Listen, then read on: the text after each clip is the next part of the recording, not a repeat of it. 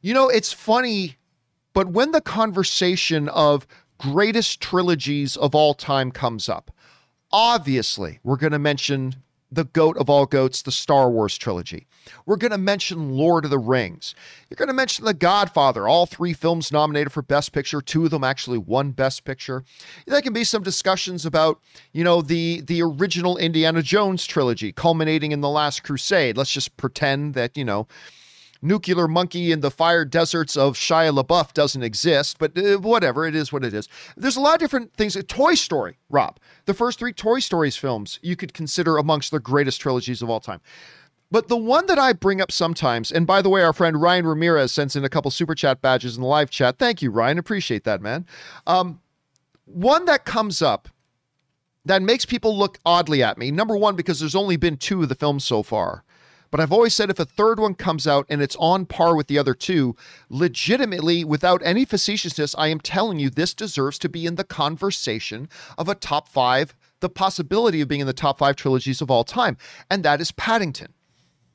And I know that sounds ridiculous. Rob, I know you weren't with us yet at the time, but I remember when the first Paddington came out, we saw the trailers and it looked harmless enough. And I remember Schnepp and I decided to go to the press event for it. And we thought, it's probably not going to be all that good, but whatever, let's go see it. So Schnepp and I went to the press event, and we both watched the screening.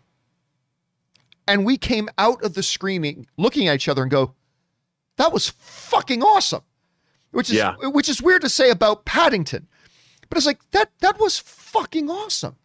And then the second movie came out, and it's every bit of perfection as the first one. It is charming and endearing and heartwarming. It makes your whole soul smile. It's just a beautiful, beautiful film. And I know that sounds weird talking about a damn Paddington movie, but I don't care. I will fight you on this. I will fight you over Paddington. These movies are bloody brilliant. They're fantastic.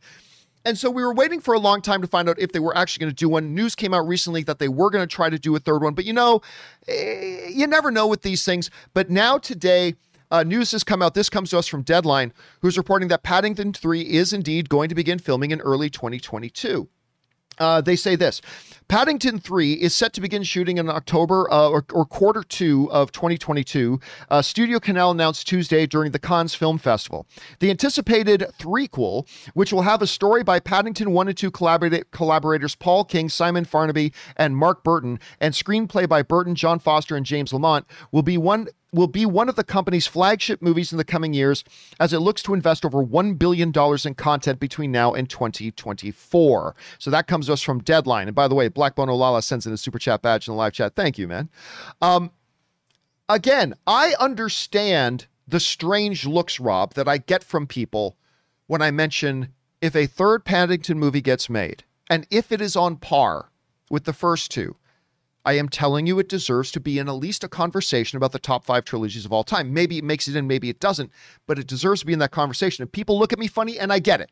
I get it. We're talking about a stupid movie about a stupid stuffed bear that walks around and talks. La, la, la. I get it. I understand. But I am telling you, put all that garbage aside and watch the damn movies because they're damn good. They're really good. And Rob, I'm not going to lie to you.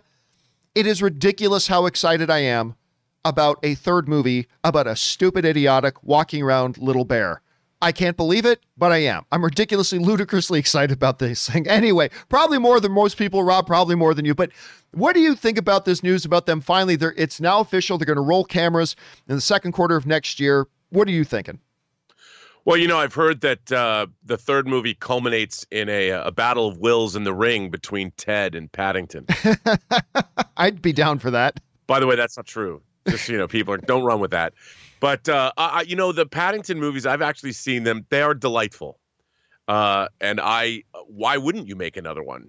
You know, I mean, it goes to show you that, you know, adapting source material and doing it correctly and having people that really understand what the movie or what a movie is supposed to be. There's no reason why we can't see more movies of this quality, because they're really delightful. Because why? Because the focus is on first character and then story, and that's why it's so they've done such a great job. It's funny because it's one of those, we always go on around here, Rob, about the fact that movies are experiential events. And I'll never forget walking out of the second movie with Anne. We came out of screening the second movie when the second one came out. And she said, she just looked around and she said, you know, a movie is really special when you walk out of the theater and the world just looks like a more beautiful place. I'm like, that's why I married this woman. I said, that is one of the most profound things. That says something about how special a movie is when you walk out of the theater and you look around and the world just looks like a more beautiful place because of the movie you just saw. That's what Paddington does, as ridiculous as it sounds. Anyway, guys, question is for you.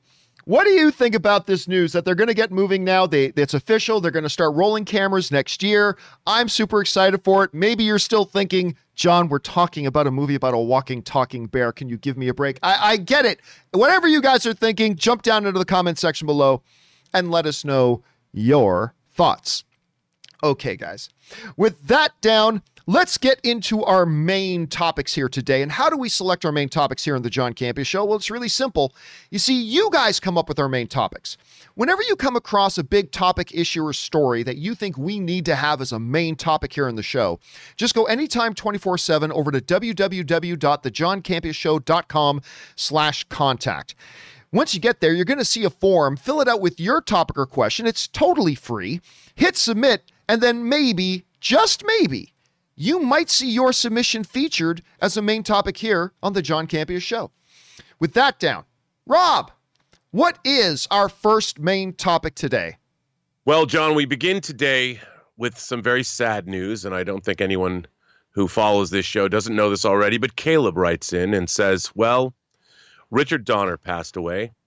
Not only was he the father of the modern superhero cinema, but also the author of other classics like The Goonies, Scrooged, Lethal Weapon.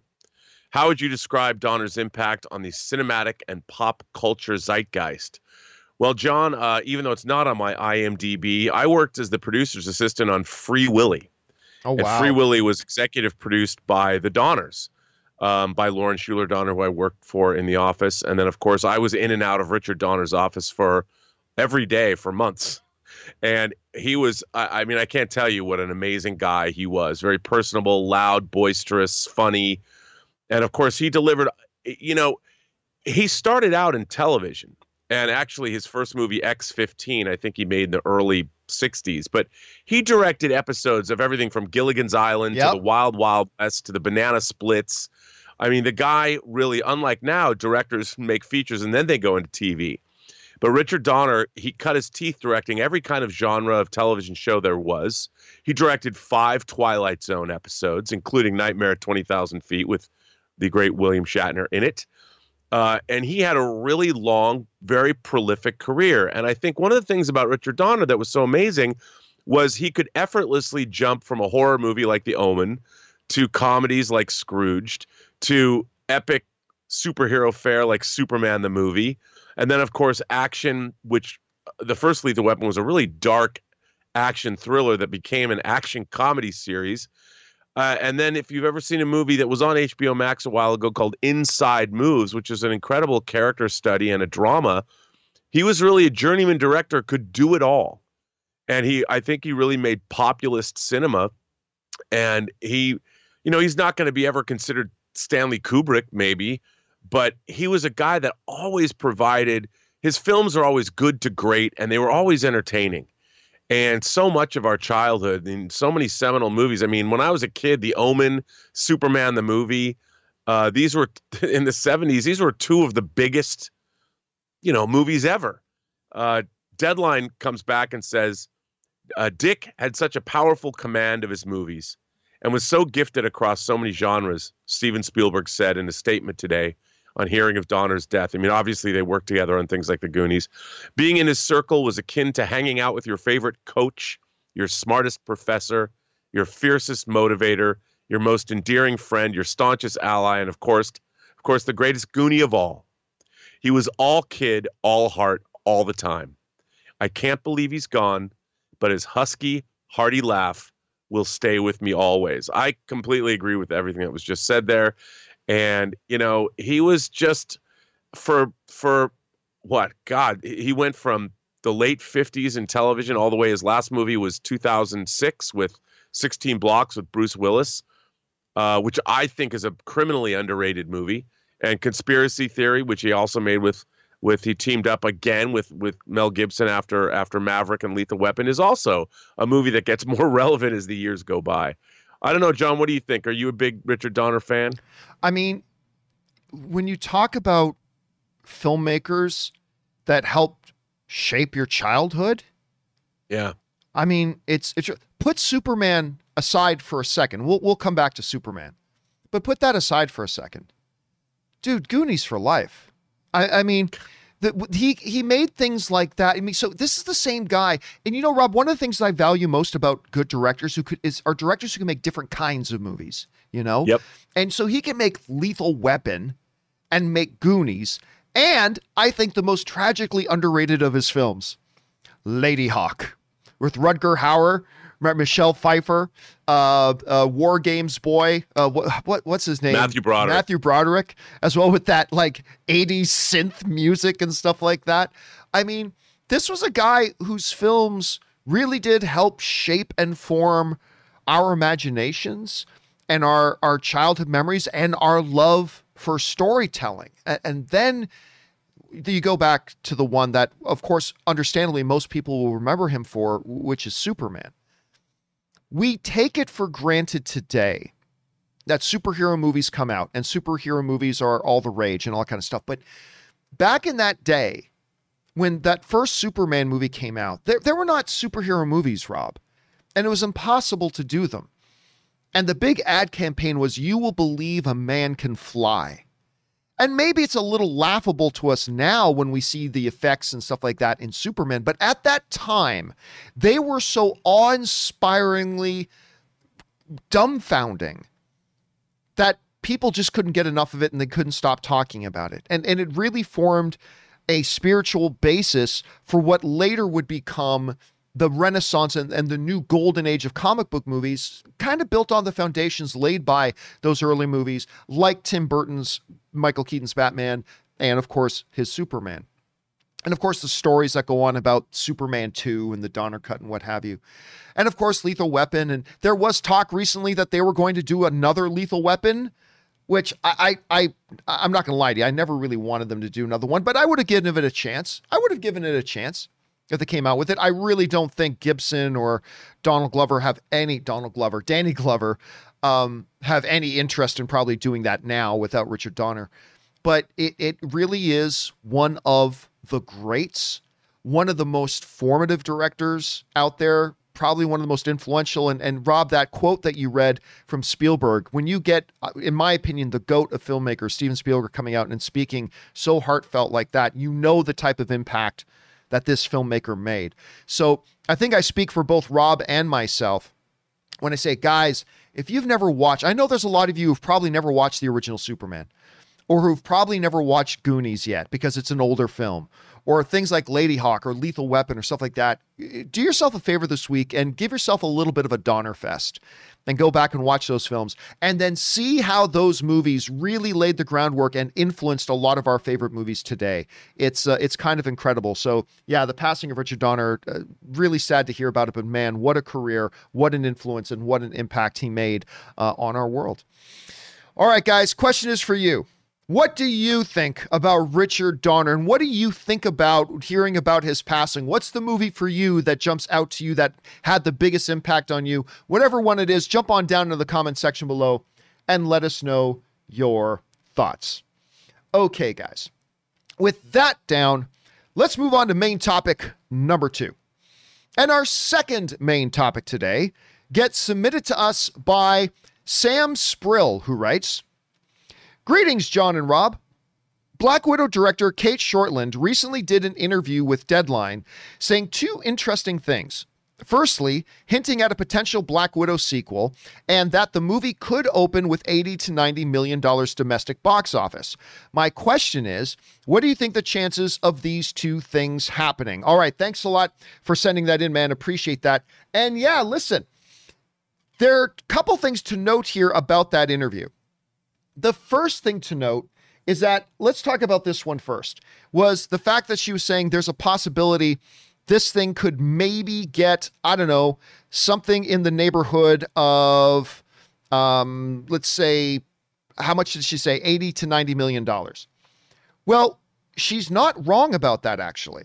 She's actually completely right about that. As a matter of fact, the official box office projections are projecting exactly that, somewhere in the neighborhood of 80 to $90 million opening, which would be profound because it would mean it would replace Fast 9 as the new biggest opening since Star Wars The Rise of Skywalker, like the biggest opening in the post-pandemic era. Now, F9 set a very high bar, all things considered, with like a $70 million opening. Can Black Widow accomplish that? Absolutely it can. Even with it being with their ridiculous Disney Plus pay us $30 premium charge to sit and just watch it at home on your ass. That's fine. It still looks like it's going to make $80 to $90 million, which would be completely impressive in and of itself. This comes to us from the folks over at Deadline who writes, this is the director, Shortland, talking about it playing on Disney Plus and what she thought about it playing on Disney Plus. And I love her answer here. She says, well, we made this film to be seen in cinemas. And it's not so much seen in cinemas, it's felt in cinemas because we created the sound and the music and just the huge, beautiful spectacle that was to be seen on a big screen. So, as a director, I want people, if they're safe, to see it in that environment. But I know some people can't for a lot of different reasons, pandemic and also a lot of other reasons as well. So it's really cool that other people will still get to see the movie. I appreciate her answering that, but I also love her forthrightness as a director saying, look, we made this movie specifically to be seen on the big screen. And obviously she's kind of bummed out about the Disney Plus decision, but hey, she understands there's certain situations and contexts in the world right now. I get that. Now, in talking about a sequel, they asked her directly, do you think we could see a sequel to this? Now, I know not everybody has seen this movie. It hasn't come out yet officially. I have seen it. But still, you guys know the context of Black Widow and what's gone on with Black Widow in the MCU. And you know where she is right now in terms of the MCU. She's dead. Anyway, but they asked her this question. Do you think there will ever be a sequel to Black Widow? To which the director said, I think these girls have a lot of asses still to kick. I think the girls still have a lot of asses to kick. Now, look, you don't have to have seen the movie, Rob, to know that Black Widow has to be alive by the end of the movie because she's alive in Infinity War. And you all know that by the end of Endgame, she's dead. So for the director to say that, it makes me wonder, did she just say something she's not supposed to say? Did they just lay the groundwork that they have plans for Scarlett Johansson to come back? Because she didn't just say, I think this girl, talking about the sister, Hugh, playing Yelena. She says, I think these girls still have a lot of asses to kick. So I don't know. Maybe she just spilled the beans a little bit that Feige's planning on. But Rob, this is the Marvel Cinematic fake death universe. Of course, nobody stays dead. So we just kind of assume they're all coming back. Anyway, Rob, what do you think about these two?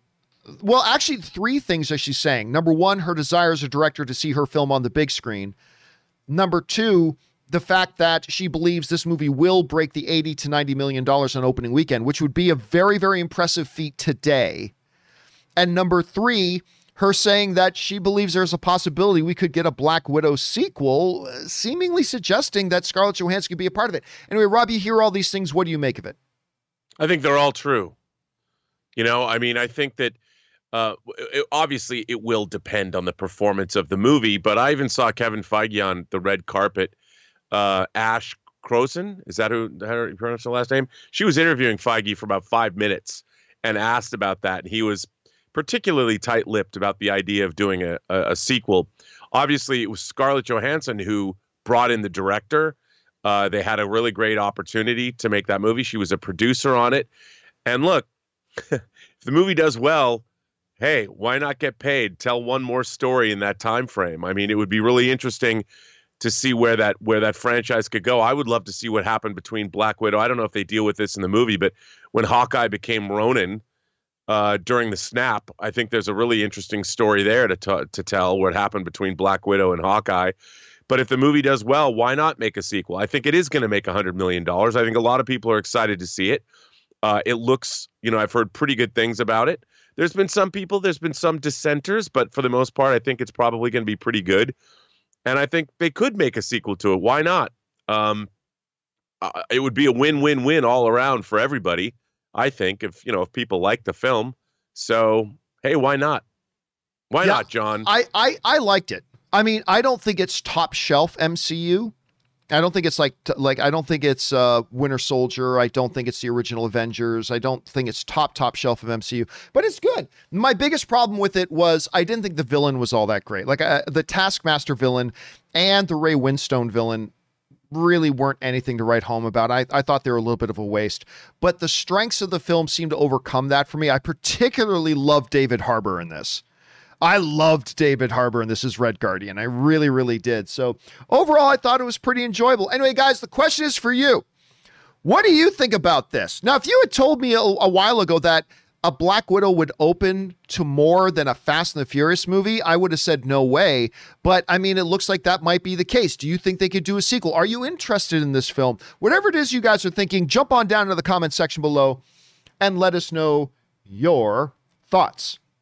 Okay, guys, with that down, let's move into main topic number 3. Rob, what is our third main topic today? Well, it comes from PJT. Hi, John and Rob. I don't know how to feel about this, but Hugh Jackman has uploaded to his Instagram stories a photo of him with Kevin Feige, along with a photo of Wolverine from Boss Logic. Do you think this is like a prelude to an official announcement of Hugh Jackman not only coming back to the role that made him his career, but also to being a part of the MCU? Okay. The answer to this question is no, and I'll tell you why. Who was it that produced X-Men, the first X-Men?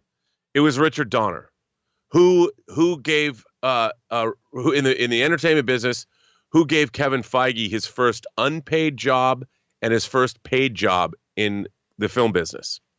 Richard Donner. I think that was a picture because Hugh Jackman and Kevin Feige have known each other for a very long time. If it wasn't for Richard Donner, remember, Lawrence Schuler Donner acquired the rights to X-Men. They were owned by the Donner Company, and there wouldn't be an X-Men movie if it wasn't for Richard Donner and Lawrence Schuler Donner, who executive produced the first X-Men while Kevin Feige was working on it.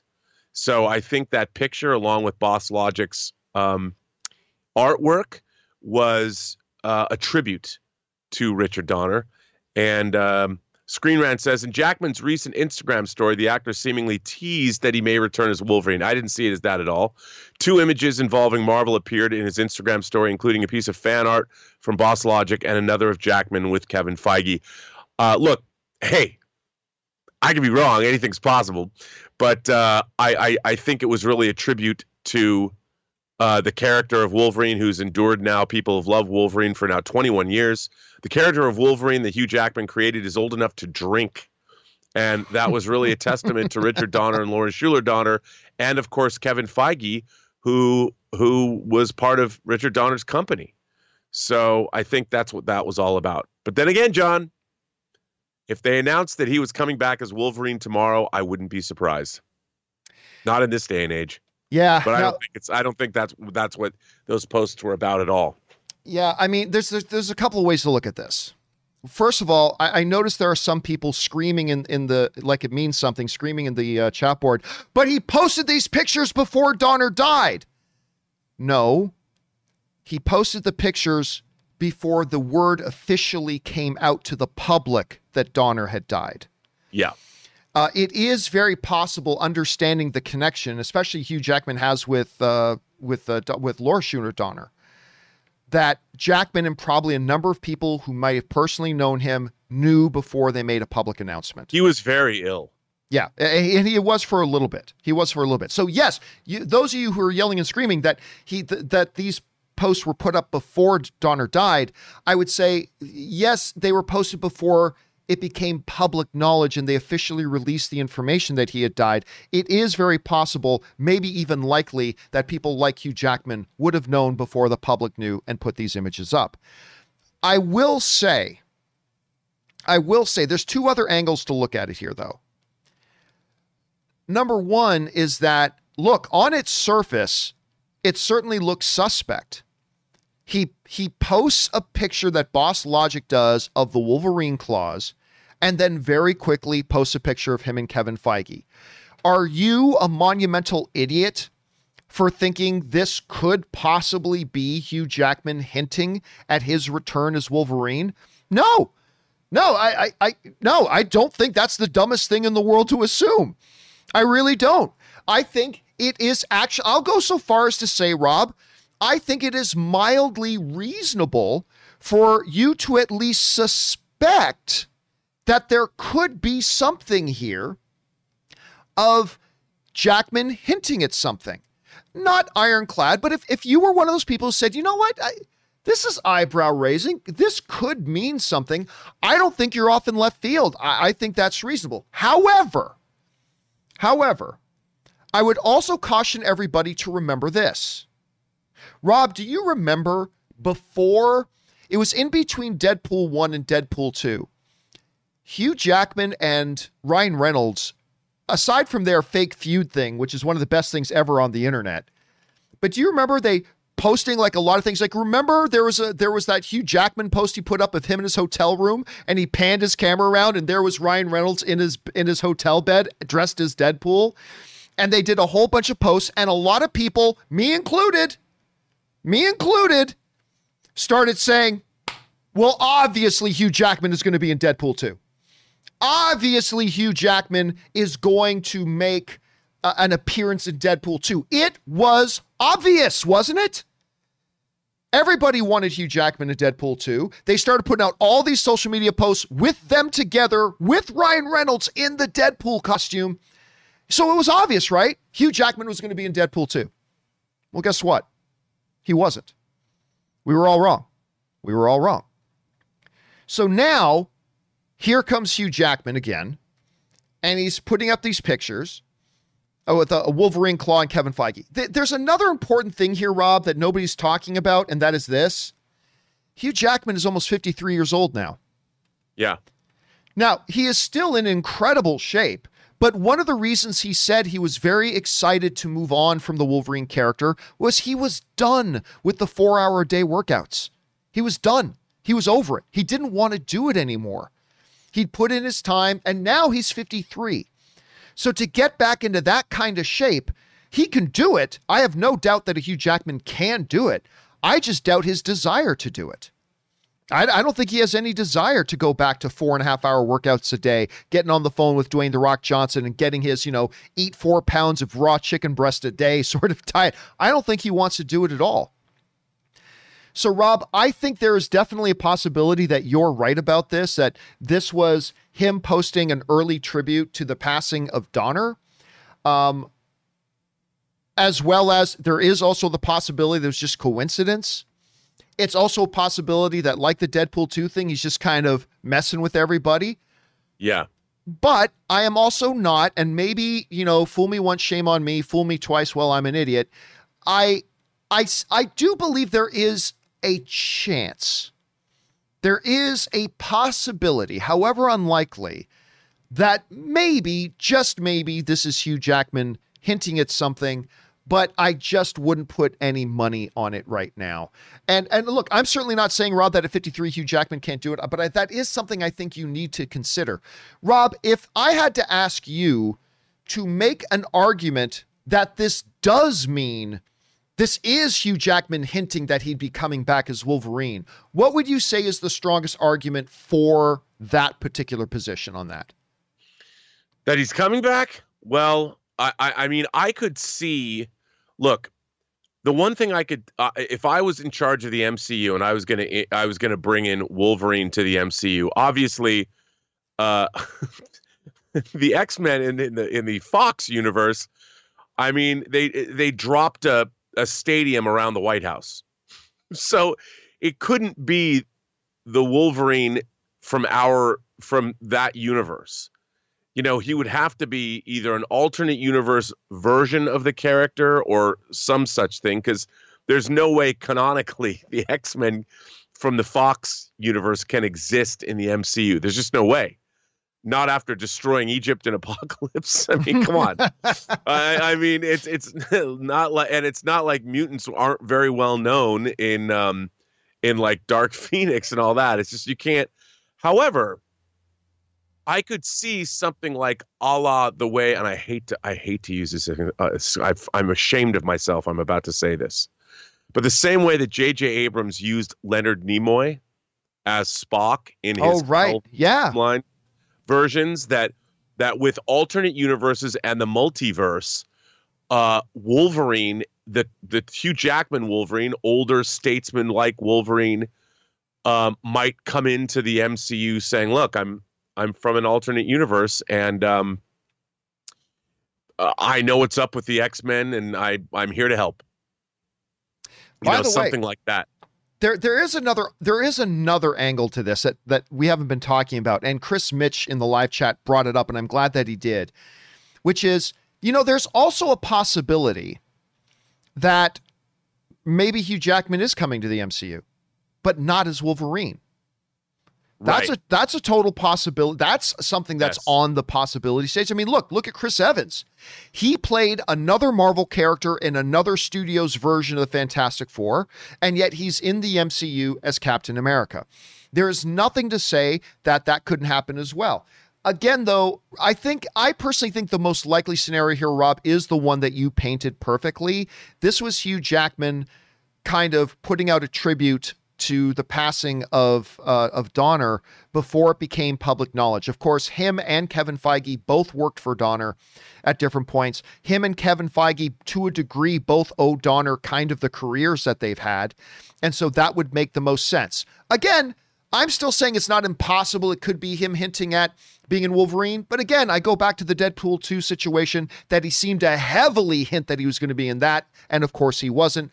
Add on top of that, now he's 53. I don't think he has any desire to get in that kind of shape again. Maybe he's coming to the MCU as a different character. There are a lot of things on the table and a lot of possibilities. The question is for you guys, and I'm sure we'll talk about this a lot more over the coming weeks. What do you think is the most likely scenario here? Was this just Hugh Jackman posting a fitting and touching tribute about him and another big guy in the entertainment industry who both owe their careers to Donner and putting that up? Do you think maybe it means something else? Were you fooled by the Deadpool 2 stuff just like I was fooled? I don't know. What do you guys think this is getting at? Jump down into the comment section below and let us know your thoughts. Okay, guys. With that down, let's move on to main topic number 4. And our fourth main topic today, and buckle up, guys.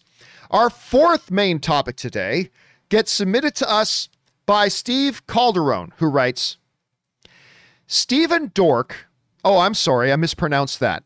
Dorff. Stephen Dorff called Black Widow a bad video game and expresses embarrassment for Scarlett Johansson and other people involved in the movie.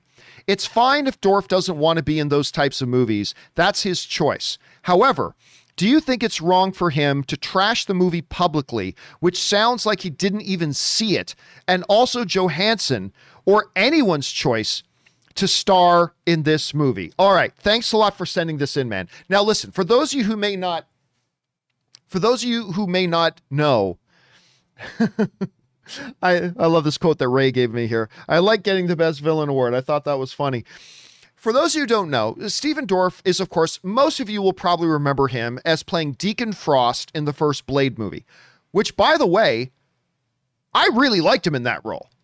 I really liked him in that. And I did too. I had a chance to meet and hang out with Stephen Dorff just for a little bit once at the Immortals premiere. Of course, he had a small role in Immortals. And I got a chance to meet and chat with him at the premiere for that. And very cool guy. I mean, for as short of a time I had talking to him, seemed like a pretty cool guy. So he was just asked, I don't know how it came about. He was being interviewed by The Independent. And the topic came up about Black Widow. And he decided to say some things. Now, before we get into his quote here, let me put this out there. You guys know I have no problem with actors or directors who say, we really don't like comic book movies. I have no problem with that. Whether it's, what's the actress's name who was the little girl in Taxi Driver? Jodie Foster. Jodie Foster. Whether, Jodie Foster made some comments before, it's like, I don't really like those movies. They're not for me, blah, blah, blah. I personally have no problem with an actor saying that. I don't even really have big problems with Marty Scorsese saying, I don't really consider comic book movies cinema. They're great spectacle and blah. Like, that's fine. If you like those types of movies, that's fine. If they're not for you, that's fine. I don't have any problem with that. Where I start to have a problem with things is where actors who work in this industry with other actors who are in this industry and filmmakers who are in this industry. I take issue whenever an actor decides it's his or her place to come out and cast a whole lot of shade at other, actors or directors for the art itself. And specifically, when actors like Stephen fucking moron Dorff decides that he's going to cast shade not only the filmmakers, but indirectly, blatantly insult anybody who is a fan of that material. This is what Stephen fucking idiot Dorff said that came out of his fucking idiot mouth that he should have fucking kept shut. This is what he said. I still hunt out the good shit because I don't want to be in Black Widow. Like any fucking buddy was offering him a role in Black Widow. Like anybody, like Kevin Feige. Oh, Stephen Dorff, I can't do this movie without you. How can this industry survive without you, you fucking piece of shit? And he says, no, Kevin Feige, I'm holding out for the good shit. The good shit, Stephen Dorff? Like your little film, Sex Guaranteed? And Rob was reminding me, didn't you do a movie with fucking Uwe Boll?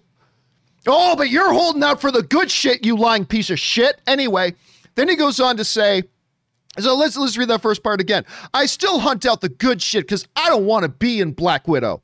The True Detective actor told the newspaper, it looks like garbage to me. It looks like a bad video game. I'm embarrassed for those people. I am embarrassed for Scarlett Johansson. Oh, Scarlett Johansson, 2-time Academy Award nominee? Oh, yeah, I'm sure she's fucking crying in her bed right now because you fucking nobody had that shit to say. Anyway, it looks like a bad video game. I'm embarrassed for those people. I'm embarrassed for Scarlett. I'm sure she got paid $5-7 million bucks, but I'm embarrassed for her. Not like him being in an Uwe Boll movie. No, heaven forbid. His impeccable, untouchable reputation. I'm embarrassed for her. I don't want to be in those movies like anybody is fucking offering him those movies. I really don't. I'll find that kid director that's going to be the next Stanley Kubrick and I'll act for him instead. Oh, really? Really? You know what it reminds me of? It reminds me of that stupid fucking idiot goes, yeah, no. I don't know who's one of the hottest actresses in the world. I don't know. Let's say Scarlett Johansson says, no, man. I wouldn't date Scarlett Johansson. No way. Yeah, as if she's calling you, offering to date you. Okay, look. Again, I have no problem. If Stephen Dorff came out and somebody said, hey, what do you think about the looks of this Black Widow? And if he were to say, listen, I personally really don't like the comic book movies. They're not for me. And I only really want to be in things that, kind of interest me. And since comic book movies don't interest me, it's not for me. I would have zero problem with that, Rob. I know there would probably some people that would have a problem with that because they're very defensive about their comic book movies. But I honestly would have no problem. If you were to say, listen, I don't like comic book movies, man. They're not my cup of tea. So I probably wouldn't, be interested in appearing in those. No problem. But when you start opening your idiot mouth of your C-list nobody ass and start saying, oh, this looks like garbage. He hasn't even seen it. This looks like garbage. And just the fact that this guy, Rob, who's in an Uwe Boll movie, has the audacity to say, I'm holding out for the good shit. The fact that he has the audacity to say, I'm holding out for the good shit. By the way, you were in fucking Blade. Oh, I don't want to do those kinds of things. You were in Blade, and it's the only thing you've ever done that anybody gives a shit about in your stupid fucking career. It's the only thing anybody cares about was one of those movies. And so he blatantly, directly insults the filmmakers who make it for a movie he hasn't even seen. What do you think? How's the director of Black Widow feeling about this? Sitting back, seeing this actor in the industry who I fucking hope never works a fucking day again in this business. The director sitting at home and seeing this fucking moron get on saying, puh, You're in that lady's movie. That's a fucking embarrassment. Scarlett Johansson should be embarrassed. And indirectly, by saying that, he is saying to you and me, he's embarrassed for us that we would like these movies. Now, you don't have to love all of them. Not everybody's going to love Black Widow. Not everybody's going to love Endgame. Not everybody's going to love The Flash. That's fine. No problem with that. But he is basically saying that you're a fucking joke if you like those movies, ladies and gentlemen. I want you to remember that. I want you to remember this movie, this moment, I should say, that Stephen Dorff, who can't get his ass cast in anything relevant, who is holding out for the good shit, I want you to remember the next time he does somehow manage to land a role in something that's not a nicotine replacement commercial, which, by the way, is the biggest thing he's done in his career in the last 15 years. I want you to remember the next time he pops up in something that he has said to you, he's embarrassed about you, that you would like those movies, that you would have anything to do with. He's embarrassed. You're a joke to Stephen Dorff. And I want you to remember, again, I take zero issue. And by the way, RM sends in a super chat badge in the live chat. Thank you, RM. I take zero issue, none whatsoever, of any actor, including irrelevant fucking Dorff, who decides to come out and say, look, these movies aren't for me. They don't work. That's honest. There's nothing wrong with that. I get that. But to just flat out come out with your nobody fucking irrelevant ass and start casting shade at these filmmakers, these actors, and these fans. And if I'm sounding like I'm taking this a little bit personally, I am. Because I'm sorry, Dorff, that I'm below you because I enjoy these types of movies. Oh, God forbid. Boo-hoo. I guess I'm going to have to go to bed tonight knowing that I'm not on the good list of Stephen irrelevant fucking nobody Dorff. And I just don't understand what thought process is going through this idiot's mind when he's thinking, this is a smart thing for me to say right now.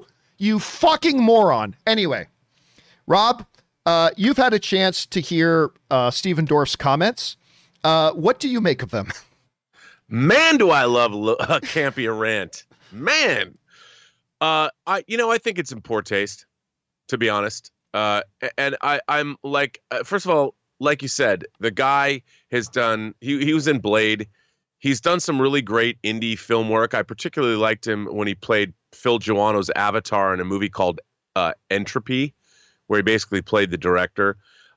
He's done some great work, but I feel that, what I really don't like is this attitude like a movie like Black Widow is somehow trash, that it does not take an incredible amount of work to make an accomplished, first of all, action adventure, comic book based movie that fits in the 24th movie in the Marvel Cinematic Universe, that this is somehow easy work. And that the entire Marvel Cinematic Universe, now everyone takes it for granted because it's been around for 13 years. And so, we're all jaded now. But it's unprecedented in cinema history. And there's a lot of thought and planning and work and filmmaking and craft that has gone into this movie. Not to mention, Scarlett Johansson brought this director in to make the film. It was her idea. And that was a big risk. She had to, she's an executive producer, she had to take responsibility. She brought the director in. Now, you think about that. After all these movies that have been made and all the money is at stake, Scarlett Johansson put her money where her mouth is to bring in this director. Kevin Feige gives her full credit for that, did on the red carpet for the movie. And this idea that somehow a Black Widow film is lesser than any of the other movies that Stephen Dorff or anybody has been involved in. Look, Stanley Kubrick's my favorite director. I would aspire to his work. Anything, and even when I do something like Tango Shalom, I'm trying to channel Kubrick, as silly as that might seem. And I understand where Stephen Dorff is coming from, but there's no need to impugn or malign great work that's being done.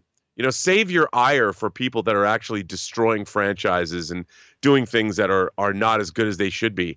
But the Marvel Cinematic Universe has delivered nothing but top drawer entertainment, and they are striving the brass ring that they're grasping at every time they make a movie. The bar is very, very high. Probably the highest for any franchise ever in the history of Hollywood. And I think any of us certainly watching this show or anybody would be happy to be involved in something like a Marvel Cinematic Universe movie. So that is not the place to put your ire. And to go after someone like Scarlett Johansson, who has done some incredible indie work, Under the Skin, she didn't have to do that movie. That's a crazy, wacky, beautifully cinematic science fiction film that defines indie cinema. She came out of doing things like Ghost World. I mean, Scarlett Johansson is a lifer in this business, and she's proven herself time and time again. She's the last person anybody should be going after publicly. And in this movie, as an executive producer, she took a risk and brought in the director. How many people would Steven Dorff do that? I mean, I know it's a Marvel movie, Steven, but would you stake your reputation with Marvel on a director that's never worked for them before? That took, dare I say it, balls. And she did it because she knew.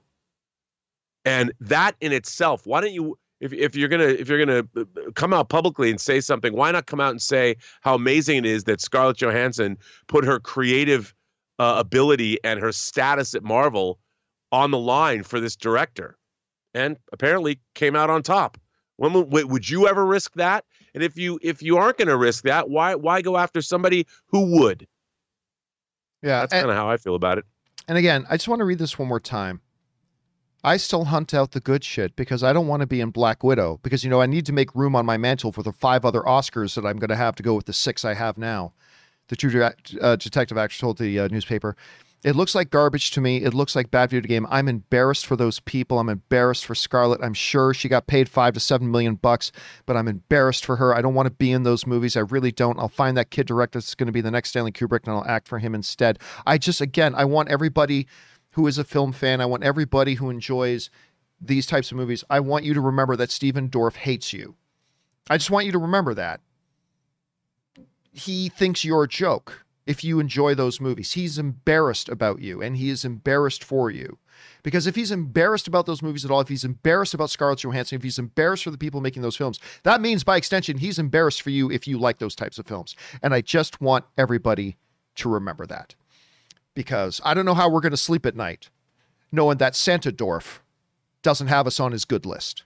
So, and look, I'm just, the guy is talking like he means something. And I'm sorry, but if you do a live stream and I do a live stream and I get more viewers than you do, you're in no position to talk. You're in no position to talk, Steven Dorff, because fucking John Campea, the fucking nobody from Canada in his fucking garage who just spews stupid, dumb shit, has probably more followers than you do. That's embarrassing. That's embarrassing. Anyway, because I'm a fucking nobody. Who are you? Anyway, sorry. This just pisses me off when guys like, and you know what, Rob, you know what makes it particularly hurtful? Here's what makes it particularly hurtful. It makes it particularly hurtful, and maybe it shouldn't at all. Not the fact that just I identify as a fan of these movies and this actor comes out and insults all of us, but this is a guy I liked. This is a guy I liked. That's what makes it hurtful. Like, if I always thought this guy was a piece of shit, then maybe it wouldn't bother me as much, but I liked him.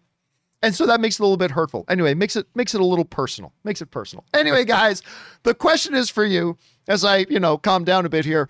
What do you think of Steven Dorff's comments? Again, let me be very clear. I have no problem if somebody does or doesn't like comic book movies. That's cool. Just say, you know what? They're not for me. I don't really like them. I don't think they work, so I don't really want to be in them. That's fine. But to use the type of language this guy just used, I think is absolutely out of line. Anyway, guys, what do you guys think? Jump down into the comment section below and let us know your thoughts. All right, guys. With that down and out of the way, let's now move on to main topic number 5. And our 5th main topic today gets submitted to us by LBM, who writes, hello, John and crew. So F9 has now become the first movie in the pandemic to pass 500 million worldwide since The Rise of Skywalker in 2019. Do you think the movie business is officially back now that a movie has made $500 million? Thanks, and bring on the filthy. All right, thanks a lot for sending that in, man. And yeah, listen, despite the fact that I am not a fan of F9, and Rob, I know you're not a fan of it either. I wanted to be. Yeah, we both did. I mean, we both are fans of this franchise. We like this franchise very much, but not a fan of it. Despite that, both of us, and I think all of us, have had a lot of high hopes that Fast 9 could be that breakout movie that really helps kickstart the box office to get back on its feet and start rolling again, no pun intended. And sure enough, it opened up to like $70 million, which maybe in a non-pandemic world, we'd look at that and think, well, maybe that's okay. But listen, in a pandemic world where things are just getting up and on their feet again, I thought $70 million, despite the fact that I didn't like the movie, $70 million was a fantastic result for it. And it has now passed 500 million worldwide, the highest grossing film since The Rise of Skywalker. Which was a long time ago now. So that says something. Now, on the negative side, Fast 9 took an almost 70% drop from weekend 1 to weekend 2. It dropped down and made somewhere around the neighborhood of $22 million. Actually, let's go over and take a look at the box office results this weekend. Coming in at number 1, the Fast Saga, F9, the Fast Saga, made another $22.8 million. Again, I think it was like a 67 or 68% drop. You never want to see over a 60% drop, but that's what it is. I think bad word of mouth got out about it, but still, it's made over 500 million worldwide. Boss Baby had a little bit of a disappointing result, making 16 million, but honestly, I didn't know anybody who was excited about Boss Baby 2, so maybe that's to be expected. In third place is the Forever Purge at 12.5 million. Rob, I think this is important to keep in mind about that Forever Purge. The last Purge movie, without a pandemic, opened to $17 million. For this one to come out, again, one I haven't heard anybody buzzing about, in this, still in the tail end of the pandemic, to make 12.5 million, that ain't bad. Considering the last one without a pandemic just made 17. So that's not a bad result. A Quiet Place Part 2 made another $4 million. By the way, it's still the number 1 domestic box office film at $141 million in the domestic box office alone, which is still ahead of the Fast 9 project by about $30 million, although I expect at Fast 9 that we'll eventually catch up to it. And then coming out in 5th place is The Hitman's Wife's Bodyguard, making $3 million. And again, that one didn't have a lot of great word of mouth, and it's been out for a few weeks now. But Rob, there are two things about this that I find are pretty exciting. Number one, that I think we're taking for granted the fact that we are now having a weekend comes and new movies are dropping. It's been a long time since we've had that on a regular basis. So that's exciting. Number two, while these numbers are clearly not back to pre-pandemic numbers, it, for me, is great to see that we've got 3 films in the double digits. That's the first time this has happened in a while. The fact that we do have a film crossing the $500 million mark worldwide. The fact that A Quiet Place 2 has quietly chugged along and made an impressive amount of money. The fact that something like even like a smaller film like a Forever Purge is actually not doing all that bad for all things considered. Rob, I look at these types of results, and I got to say, I think it's pretty encouraging. And despite the fact that I'm not a fan of Fast 9, I think a lot of this has to do with, thanks to Fast 9, to getting that thing kickstarted, to getting people excited about going back to the theaters, even if they don't want to come back and watch it again, apparently. But, I mean, I think this is good stuff. And Rob, I'll say this, if Black Widow, now they were projecting around $80 million, but if Black Widow can hit 100, if Black Widow can hit 100 million opening weekend, I'll say this, I think it will partially have to owe thanks to Fast 9 for breaking the seal and getting a lot of people back to the movies for the first time in a long time. And I think if we can see Black Widow go just beyond that 80, 90 and actually hit $100 million, I believe that will in part be thanks to Fast 9 being able to do what it did and getting a lot of people out to the theaters, having a good time, whether they liked or didn't like the movie, but they had a good time. And then next week, this other one, or a couple weeks later, this one comes out, they want to go see that Black Widow. So I'm going to say, if Black Widow can crack 100, it's partially due to the success of Fast 9. Anyway, Rob, you look at these numbers. Fast 9 cracks $500 million worldwide. That's great to see. What's your assessment of this whole situation? Well, I think we're coming out of the pandemic. I'm hoping, it's worrying around the world to see how people are not getting vaxxed, and there's areas where people aren't. And I completely understand people's concerns about it, but almost everyone, the cases that are happening now and the people that are dying are almost all unvaccinated people. So I hope it continues on the trend that we can see ourselves coming out of this thing. But I think it's really good. I think it's good for the business. I mean, look, we report on the business of film. We both make films. We want our business to be robust and healthy. And what despite the success streaming services have, we've always talked about on this show that what gives a movie its value is a successful theatrical run.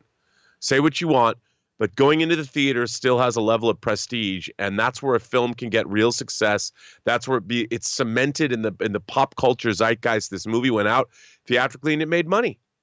And that's the kind of thing as it moves into its streaming run, or let's hope physical media and whatever, that theatrical success still means something. And seeing our theaters reopening, because remember, John, we've always talked about on the show, it's not just the movie theaters, it's everything that supports movie theaters. It's candy manufacturers and soda manufacturers and the people that work at the theaters and the parking structures that you pay when you go to the theater and the malls that surround, or the stores that surround movie theaters. I mean, movie theaters are like a heart that pumps a lot of different businesses and puts a lot of people to work. So it's not just Hollywood, it's all the support businesses that are all benefiting from this. And I think it's a really great thing.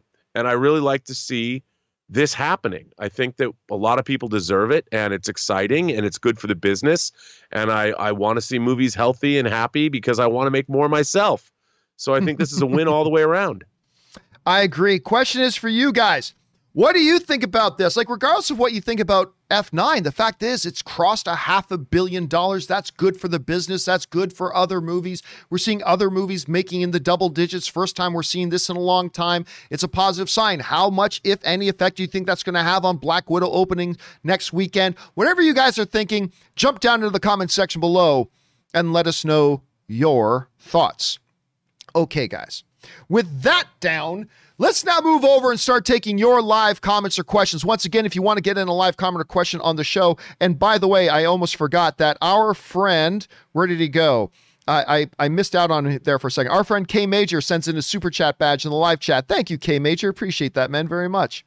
All right, guys, if you want to get a live comment or question on the show, simply go into the description of this video. You'll see a tip link. Click on that there. You're supporting the channel, but you also get to submit a comment or question for the show if it's appropriate for the show, or you could enter it in manually simply at www.streamelements.com/movieblogtv/tip. And again, all of us who are here involved with the John Kabis Show, thank you guys very much for your support of the work that we do.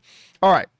With that down, let's get over and start taking those live questions. And we're going to start things off here with Frankie Gouge, who writes, off the wall theory.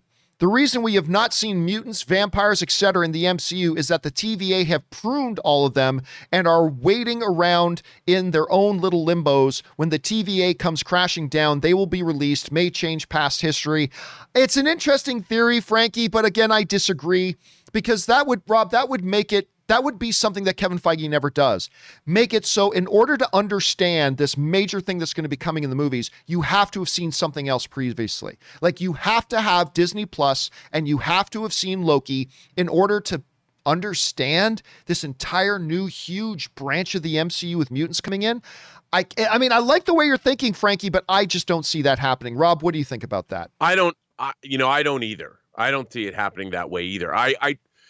It's a really interesting question, how they're going to bring mutants into the MCU. It's the billion-dollar question. It's the everything question right now. I honestly believe that the way they're going to handle it, like they're handling the Eternals, is that mutants are already there. We just haven't seen them because they're not on the world stage yet.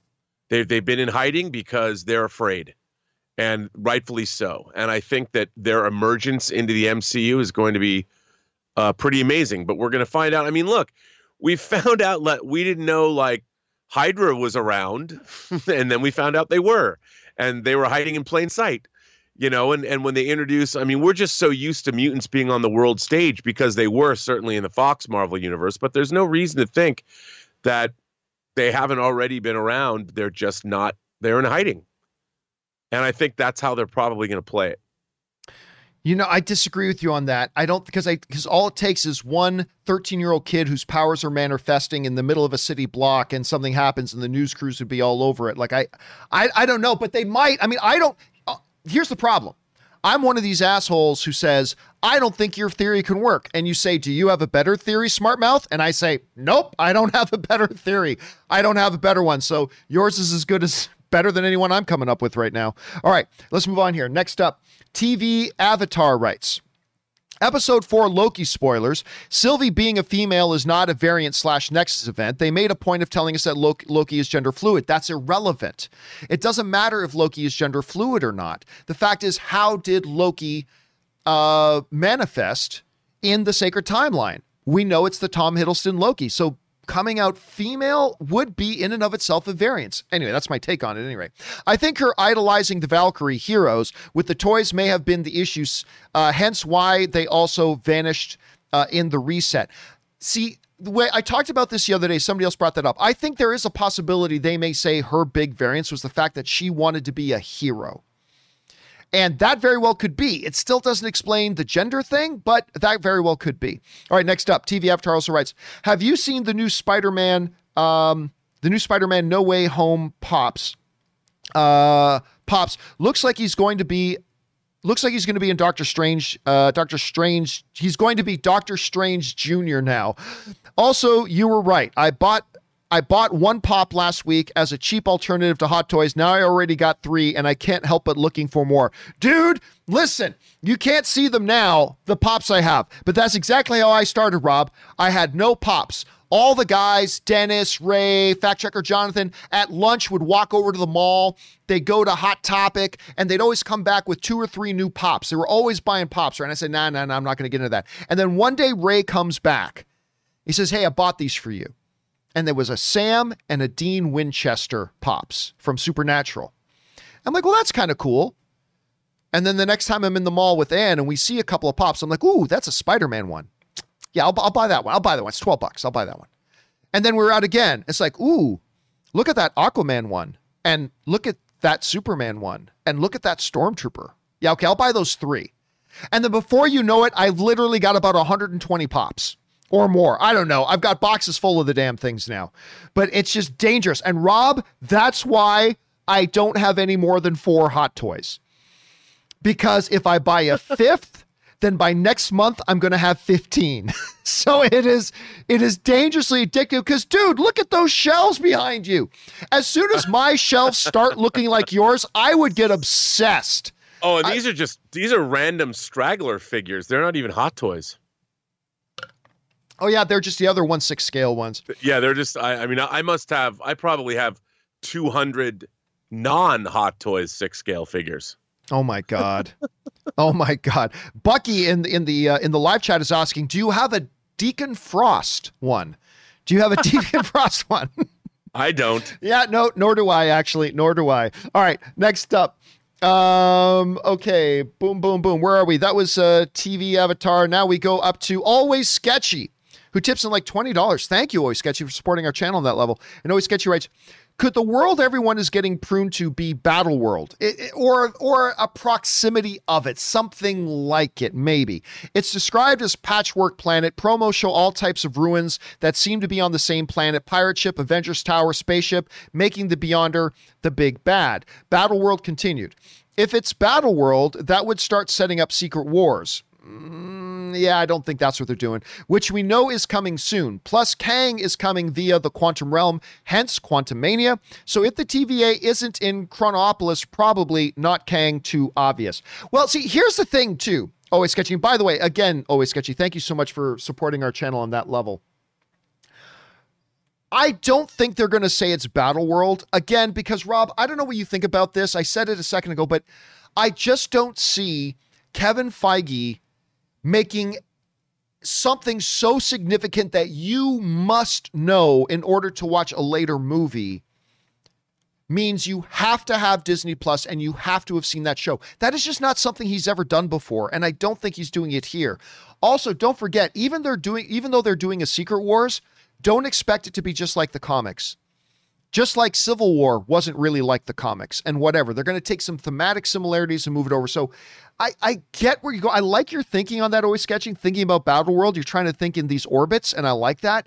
But I personally don't think it's that. I think it's going to be something that's very specific to the Loki show and the TVA and things like that. I don't see it being a larger scale issue. I don't know, Rob. I mean, it's an interesting proposition he brings up. What do you think of that? I mean,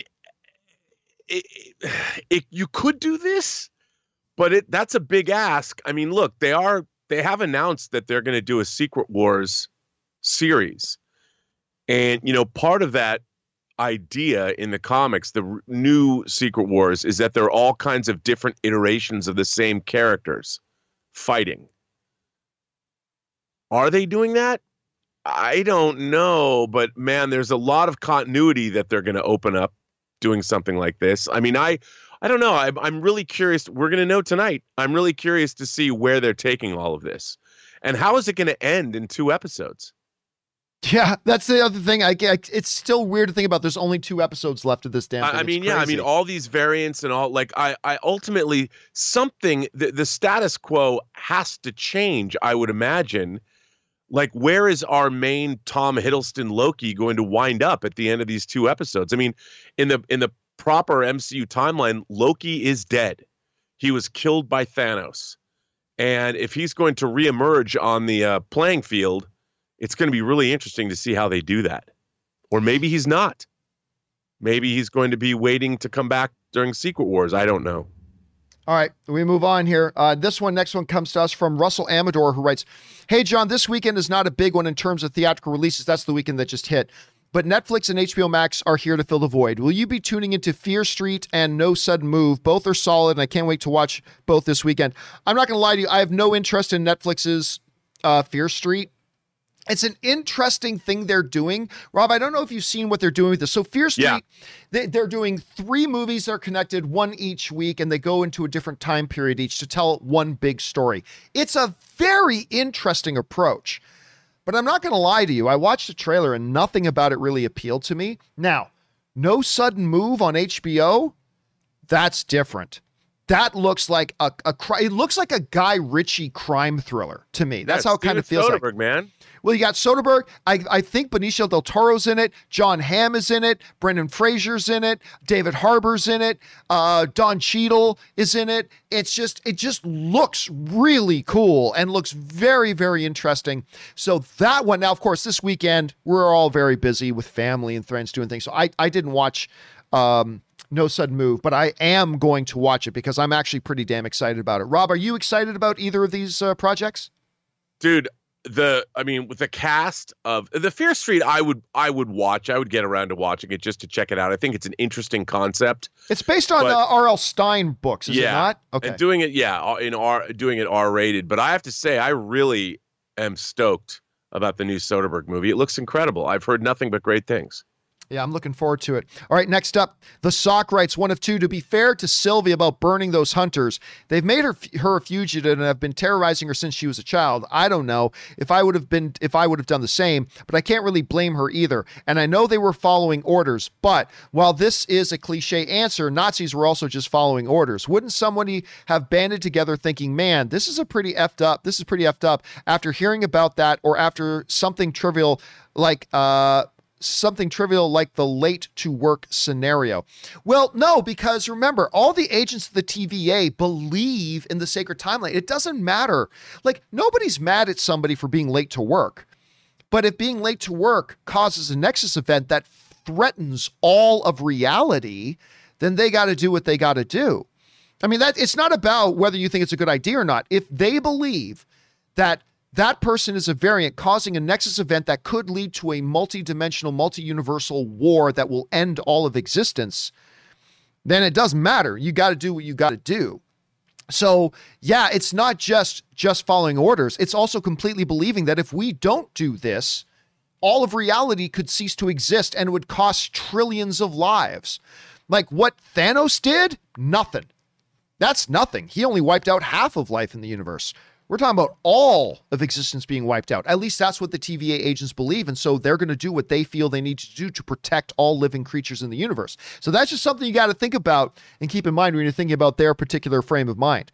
All right, next up, Ben Rayner writes, who tips in like $20. Thank you, Ben, for supporting us on that level, man. Ben writes in, "Hey, John, I hope you're doing well. I am doing well, thank you. With Sif popping up in Loki this week, it reminded me of a report that Deadline put out, and you even reported on it back in December 14th, 2020. Jamie is back in Thor 4. I think it was a subtle reminder that was still around in the MCU. Yeah, so somebody reminded me of that. Now, you got to understand, Rob, on this show, between the main topics and all the issues people write in about during the live chats, we probably cover anywhere between 30 and 50 topics a day. Every day, 5 days a week, 4 weeks a month, 12 months a year. And so we have literally done thousands of topics since then. So I was mentioning in the Thor or in the Loki discussion, I said, man, I'd like to believe that seeing Jamie Alexander back as Lady Sif in Loki means that maybe we'll see her in Thor Love and Thunder, but I haven't heard anything about that. And then I had a bunch of people reminding me, John, you talked about it in December that she was coming back, and I'd totally forgotten about that, but it is great to see that, yes, she is coming back, and I'm very, very excited about that. All right. Next up, we've got Wes Maurer, and Wes Maurer writes, one of two. Hey, John, just wanted to say how cool it was to see Jamie Alexander pop up as Lady Sif again, but also wanted to say she posted quite a few pictures. Yeah, again, we just covered this. Quite a few pictures in Australia at the same time. They were filming Thor Love and Thunder. She's also on the cast list on IMDb, so let's cross our fingers and hope she makes an appearance. And apparently it is official. She is going to be in it, so I'm very, very excited about that. Thanks for that, Wes. Next up, Brandon Visconti writes, hey, John, so I just watched Fear Street 1994 on Netflix, and I absolutely loved it. We still have 2 more movies coming this month to complete a trilogy. Have you seen the movie yet? And what are your thoughts? Thanks, man. I have not, Rob. I don't know. My opinion of Netflix original movies. 99% of the time I find them to be complete garbage. And so again, while I find this strategy of theirs, like putting out a trilogy of films 1 week after the next to complete one overall story, fascinating approach. Honestly, I've never seen it done before. But again, the trailers just didn't inspire me to want to see it. I don't know, but if people keep saying good things about it, I might have to check it out. I know you said you want to see it, right? Yeah. Why wouldn't I? Sure. Why not? I like you. I watched even stuff like The Old Guard, which I enjoyed. It was still, I didn't love it. I thought it was good. Solid. But it is, I've yet to see other than The Queen's Gambit, which I know it's not a movie, it's a series. I thought that was completely A-list all the way. I'm waiting to see more transcendent entertainment from Netflix. I think the stuff they're making is good, but not great. Yeah, again, I just don't have a lot of faith in Netflix original films. And again, the Fear Street thing, I just watched a trailer and it just didn't look like it was my cup of tea. That's all. But I know maybe it's great. I think the approach is really interesting. So I don't know, if I hear from enough people that it's good, maybe I will check it out. And by the way, our friend I'm Bored 1213 sends in a super chat badge in the live chat. Thank you, man. I appreciate that. All right. Next up, we go to Smokey McPot tips in like $20. Thank you, man, for supporting our channel at that level. And he writes in one of two. Hey, John and Rob. So, John, my favorite show of all time is, of course, Battlestar Galactica. Good man. So say we all. But I've heard you say on a number of occasions you weren't happy with the ending. I don't mind the ending, but I'm curious how you would have liked it to end. Thanks, and keep up the good work. All right, thanks a lot for the question, Smokey. And yes, love it. It's my all-time favorite show, but I was not thrilled with the finale. How would I have wanted it to end? It's irrelevant. I honestly don't go into movies or TV shows and think this is how you need to do it. And if you don't do it the way I want you to do it, then blah. No, I honestly try to never think about that stuff. All I want to do is see what the showrunners or the filmmakers, whatever kind of story I'm watching, to see what they have. What do they deliver? And it's not about doing what I want them to do at the end. No, I've seen so much fandom go absolutely crazy over that stuff because the ending of this show or this movie didn't end the way they wanted it to end. I don't do that. I used to do that, and I just decided one day I got to stop doing this because I'm just ruining entertainment for myself. So I really don't have an answer to that. I really don't. I just know that even though it is my favorite show of all time, and I didn't hate the finale, Rob. I didn't hate the finale of Battlestar Galactica. But it also, it's not like all good things. The ending of Star Trek: The Next Generation, which I still think is the greatest finale to any TV series ever. Even though it's not my all-time favorite TV series, I thought it was the greatest finale ever. But yeah, the ending to Battlestar Galactica just didn't click for me. What did you think? Oh, I loved it. Cool. I loved Daybreak because one of the things that I found really interesting about Battlestar Galactica was it was not afraid to have a spiritual side. Yes. Where it basically came out and said, God, whatever you believe in, but call it a cosmic entity, but let's just say God for the sake of argument. God was a character in Battlestar Galactica that you just didn't see, but you saw their influence. I mean, you had Head Six and Head Baltar, and they were clearly agents of this, whatever you want to call it. And then Starbuck came back. I mean, she had her divine viper, and she comes back and there was divine intervention when at the very last minute she programs in the coordinates using all along the watchtower and finally takes them to our Earth. And I thought the moment, I have to tell you, man, that moment when she's talking to Apollo and she just disappears when they're on Earth on the grassy knoll, dude, that I'm thinking about right now, that was so ballsy for them as a science fiction action adventure show to just go and not provide an answer and not say, yeah, it was God. They leave it up to you to decide. Was that divine intervention? I thought that was so cool. And I first of all, up to when they get to Earth, they have one of the most epic, that apocalyptic battle when they go get the kid back. I mean, it was amazing. And if you watch it on Blu-ray, there's a longer version of it. I'm like, you get the best of both worlds. And the quiet ending, like when Rosalind passes away and Adama, I mean, Edward James almost just crushes it in those scenes. And then you cut to 150,000 years later. All of this has happened before and all of it will happen again when you see Six and Baltar, in the modern age watching videos in Times Square of robots. And then you hear Jimi Hendrix come in. I'm like, come on, man, this is the best. Dude, I I'm love telling this you what, so much.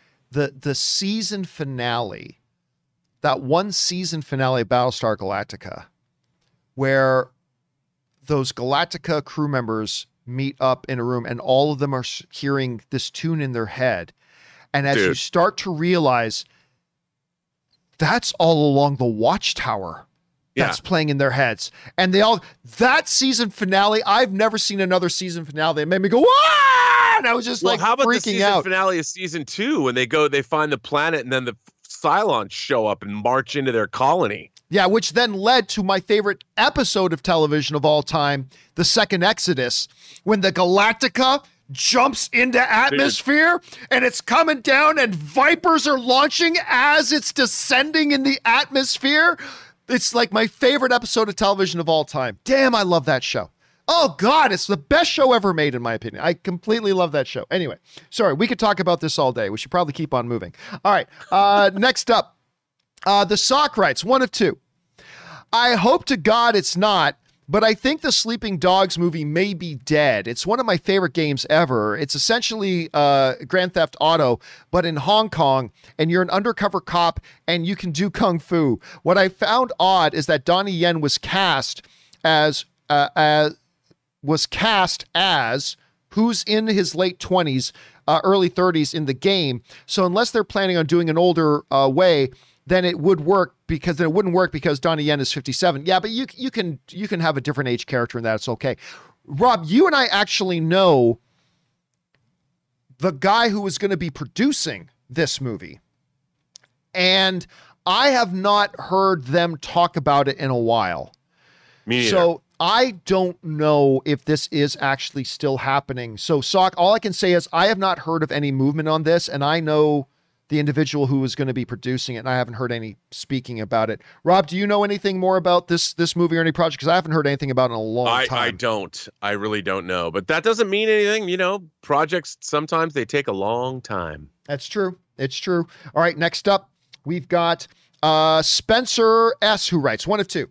Everyone thinks that Loki was sent to a post-apocalyptic New York, but I don't think that's New York. I think it's a place where all pruned variants and items go. Well, I think that's what everybody's saying. I think everybody is saying that. Think about this. If a variant destroys Avengers Tower, when the TVA prunes the timeline, Avengers Tower will need to be replaced back to its original state, so that the destroyed tower must go somewhere as well. I think this place is like Sakaar, just a garbage planet for all the variants and items that the TVA prunes from the sacred timeline. No, I think, Spencer, I think you're right, basically, with some variations, but I think you're basically right. But that's what I think most people are saying. I think most people that I'm hearing from anyway are believing that that place that he woke up, although it's hard to define, to have any really clear set theory about what it is, when the fact is it was only like a 15-second post-credit scene. But I think a lot of people believe that is a specific limbo that Loki variants go. Not all variants, but Loki variants.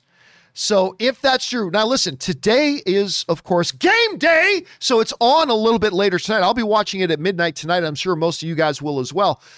And we will find out more, but I think that is what a lot of people's main theories has kind of been circling around, Spencer. So I think you're right, but I think most people have been thinking that. All right, next up, Boris writes, just saw a picture on Facebook that said the Fast and Furious crew might as well just fight the Avengers at this point. I watched it last week, and wow, what a shit show. When she pulled the building down, or he pulled the building down, someone yelled, "Fuck off," and everybody lost it and started laughing. Yeah, listen, man, I've already expressed my opinion on Fast 9. You all know what I think, so I'm not going to harp on it anymore. If you like it, that's awesome. I hope you do. So I've already expressed the fact that I don't. I'm not going to go into all the reasons why I don't again, because I don't want to yuck on anybody's yum. You guys now know my thoughts, so I'm not going to harp on it. But yeah, that moment in particular for me is one that really stood out. I'm not going to lie to you. That one really stood out to me. But again, there are people who are enjoying it, and that's great. All right, next up.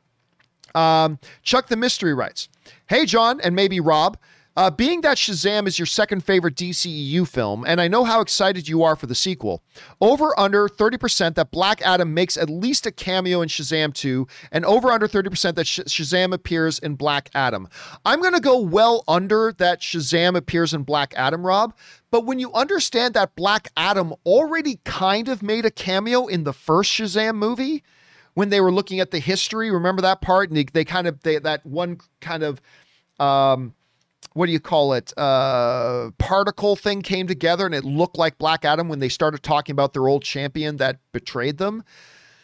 When you say a cameo, would you consider that a cameo? If you consider that a cameo in the first Shazam, then I would say over 30%. That at very minimum, we get a cameo of Black Adam in Shazam 2, but I will go under 30% that we get a Shazam cameo in Black Adam, because I believe most of that movie happens in the past. From everything I've read and everything I've seen about it, I think that movie happens in the past. I don't know, Rob, over under 30% that Black Adam cameos in Shazam 2, over under 30% that Shazam appears in Black Adam. I think they're going to appear I think Shazam's going to be in Black Adam 2 at some point, maybe a post-credit scene, and I think Black Adam's going to also be in Shazam. So you're going to take over on both? Yes. All right, I will take the over on Black Adam cameoing. I will take under of Shazam cameoing in Black Adam. All right, next up, we've got, that was Chuck the Mystery. This is Hardcore Curtsy writes. I like that name. One of two. Hi, Gio. By the way, Gio is G-I-O. As in Giovanni. So it's not Geo as in National Geographic. Just so you know, Geo is G-I-O. Or Geo, the character from the High Republic. Oh, yeah, there's that as well. But it is Geo, G-I-O, short form for my real name, Giovanni. Okay, anyway. Hi, Geo. What's shaking? In my opinion, Sylvie was born male. Early in Loki's magic lessons, he decided he wanted to be more like Frigga than Odin. Being a boy didn't feel right, and Frigga helped turn Loki into a girl and renamed her new daughter Sylvie. That was the Nexus event. I can buy that. Could have happened an hour before the TVA arrived, yes. That is why she resents being called Loki. It's dead naming her and disrespecting the last thing her mom ever gave up. The name Sylvie. Love you, long time, happy camper. Well, thanks for that, Hardcore. So, Rob, listen, I see there being two possibilities of what was the big Nexus event that caused Sylvie to be taken in by the TVA at the first place. We have discussed it before, but, Hardcore Cursey just brought it up again. The idea that at some point, this Loki was just like the Sacred Timeline's Loki, Tom Hiddleston's Loki, but decided, having the ability to do it, to become female, to be more like the Valkyrie than Odin. And then that in itself became the Nexus. I think that is a strong possibility. I also think the other one that was brought up earlier, that it was this Loki's desire to be a hero and to help people. I know that could also be the Nexus event. I kind of think it's one of those two. Rob, what do you think the chances are it's one of those two, or do you think it's something else completely? I think it's probably something else. I don't yet know what it might be. But, the funny thing about this whole gender fluid business, Loki's a shapeshifter. Yep. And I think that even in Norse mythology, in real Norse mythology, the fact that people are trying to make it into some kind of a woke issue or something like that, but I don't think that's what it is at all. I think Loki is taking on the guise of whatever he needs to as a trickster, as the god of mischief. I mean, if he wanted to show up as a woman to tempt a guy into doing something wrong, I mean, he flat out says that's what he's done in the past. I mean, Loki is not constrained by an earthling sense of gender fluidity or sexuality or anything like that. He's from a different universe, or he's not from Midgard, and that we impose our own values upon him is always kind of silly to me, because he's a god. He's a much different creature. And if you look back into our own mythologies, it's not like a lot of these gods adhered to gender norms. Zeus would come back to Earth and take the form of whatever he needed to get whatever he wanted. And I'm sure Loki does the same stuff. So it's so funny that everybody gets he's gender fluid because he's turned into women in the past to do his shenanigans he was trying to pull. I agree. All right, let's do one more with Rob still here, because we've taken him a little bit overtime. But this one comes to us from a man nicknamed Pooh Bear, who writes, good morning, John and Rob. Tomorrow marks, this was, of course, the other day, the 25th anniversary of Independence Day. ID4 Independence Day, another one of those great movie-going experience I had, like with The Nutty Professor. The summer of '69 were filled with great films. What was your guys' favorite summer? Well, listen, I don't know. I'm not a movie dates guy. I can't tell you, other than the Star Wars films, I can't tell you what year movies came out. You say, hey, John, what was your 5 favorite movies of the summer of 1991? I have no fucking idea. I have no clue. If Scott Mantz were on this show, he could tell you, no problem. And I have a feeling Robert can tell you that. So I will defer this question to you, Rob. As you look back, what was your favorite summer of movies? John, it has to be the summer of 1982, full stop. Because over the course of 2 months, I've said it before, I'll say it again, Conan the Barbarian, Rocky III, Star Trek II, Poltergeist, Blade Runner, The Road Warrior, Tron, John Carpenter's The Thing.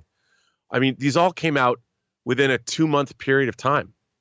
I mean, it was like one every week. E.T., I forgot E.T. I mean, these are incredible. Star Trek II and Poltergeist open on the same day. Blade Runner and The Thing open on the same day, and E.T. opened between them. I mean, every time I went to the theater, your mind was getting blown. And even things like The Road Warrior, which had already been released around the world, also arrived on American shores from Warner Brothers in that summer. I think it came out the end of May. I mean, it was mind-blowing. That summer was mind-blowing, and all those movies became, even things that weren't mind-blowing, like Clint Eastwood's Firefox. I still love that, too. You must think in Russian. Think Russian. I mean, that was the summer, man, and it was the summer where the word suck, I never uttered that word ever. I was just mind-blown. And Rob, of course, you're leaving out the best one. Megaforce. Oh yeah, I did leave that out. You forgot Megaforce. That came out too, and I even had that poster on my wall. Deeds, not words. I mean, that was the one movie. I'm sorry. Words. I had to remind me, but I did say suck once regarding Megaforce. Boo to you, sir! Everybody, boo this man. Megaforce. Life is a wheel, Rob. It all comes around. Deeds, not words, indeed. Anyway, Rob, always good guys always win, even in the 80s. Rob, fine words to end on here today. Thanks so much. Again, you're awesome.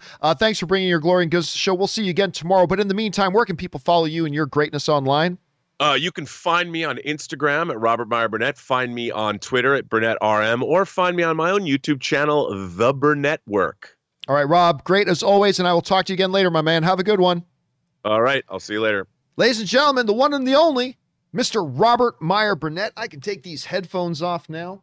Let's keep on going, guys. We still have some time. We got more of your questions to get to, so let's keep right on rolling here. Next up comes to us from Andy Anthony, who writes, "Hey, I just started Star Wars: The Rising Storm from the High Republic series. So far, it's great, but my favorite book so far was The Light of the Jedi. Have you been able to read any of the High Republic books? Thanks for all that you do." I got into the first one, and I finished the first one. I got it on Audible, because I have like 15 Audible credits sitting around waiting for me to use.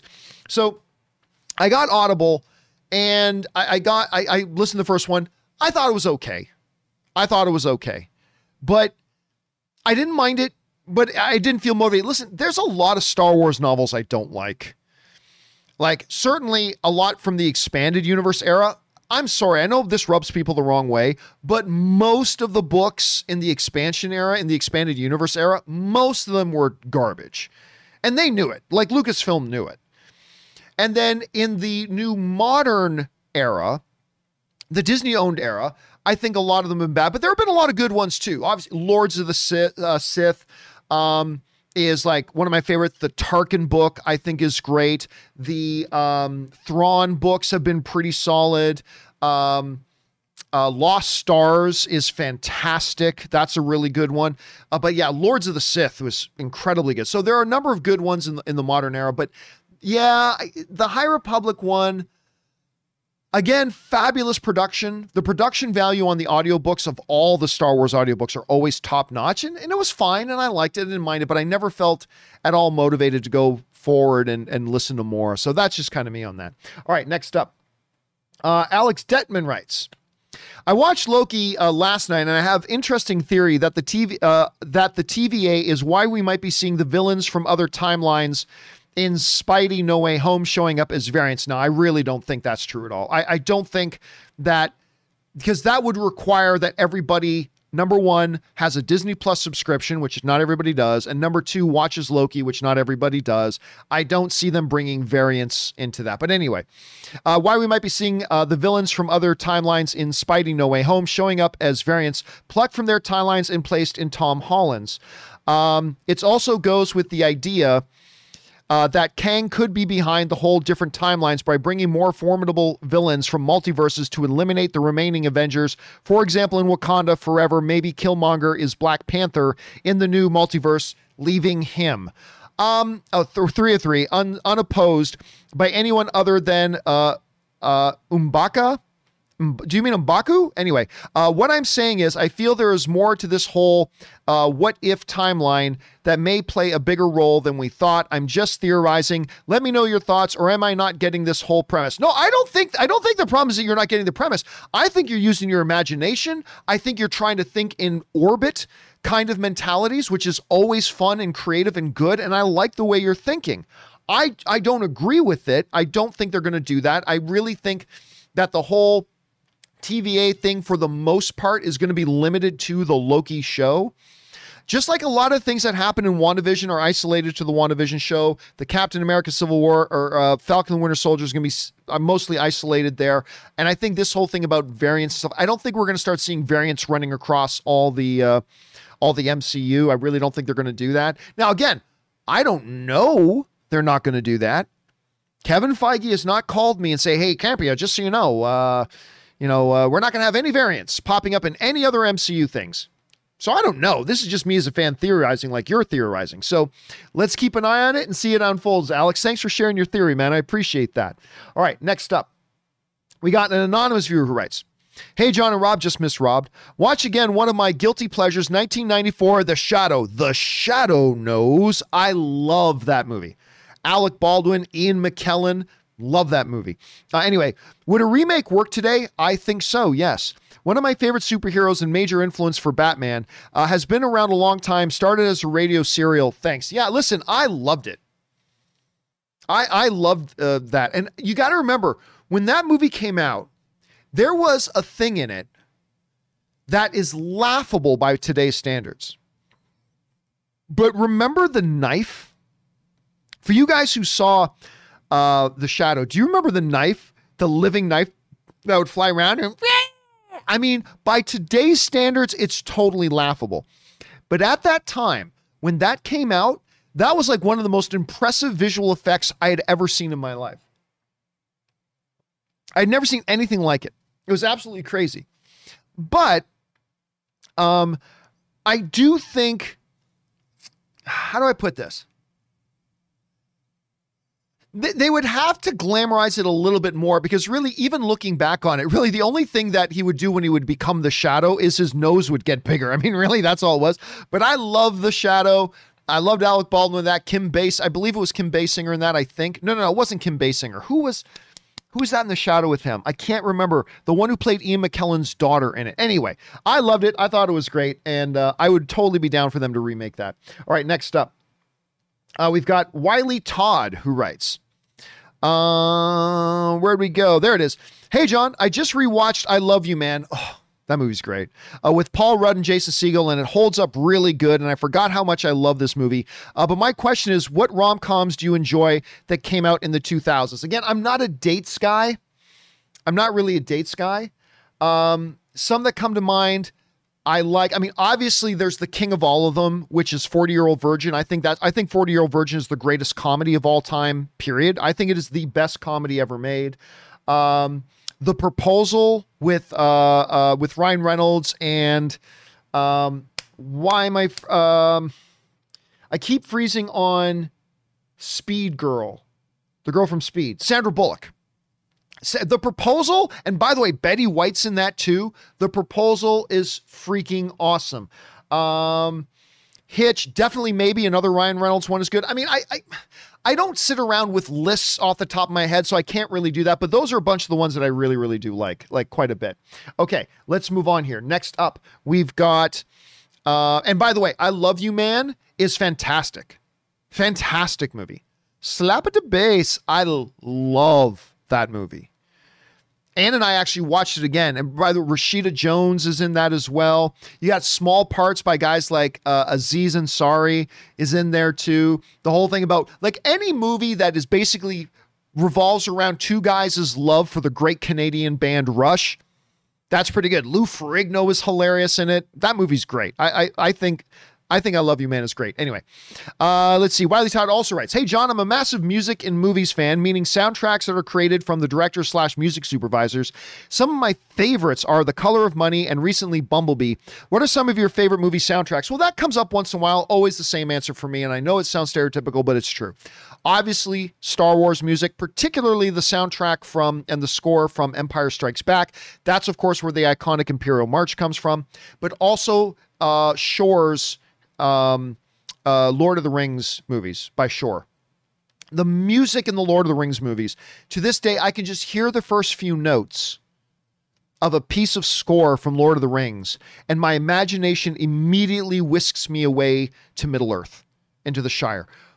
That's the sign that a certain piece of music was perfect for that movie. So yeah, that's the one that really works for me a lot. All right. Thanks for that, Wiley Todd. Next up, DJ Taterskins writes, great points on pictures from the oppressor's point of view. That, of course, was brought up the other day that we were talking about that.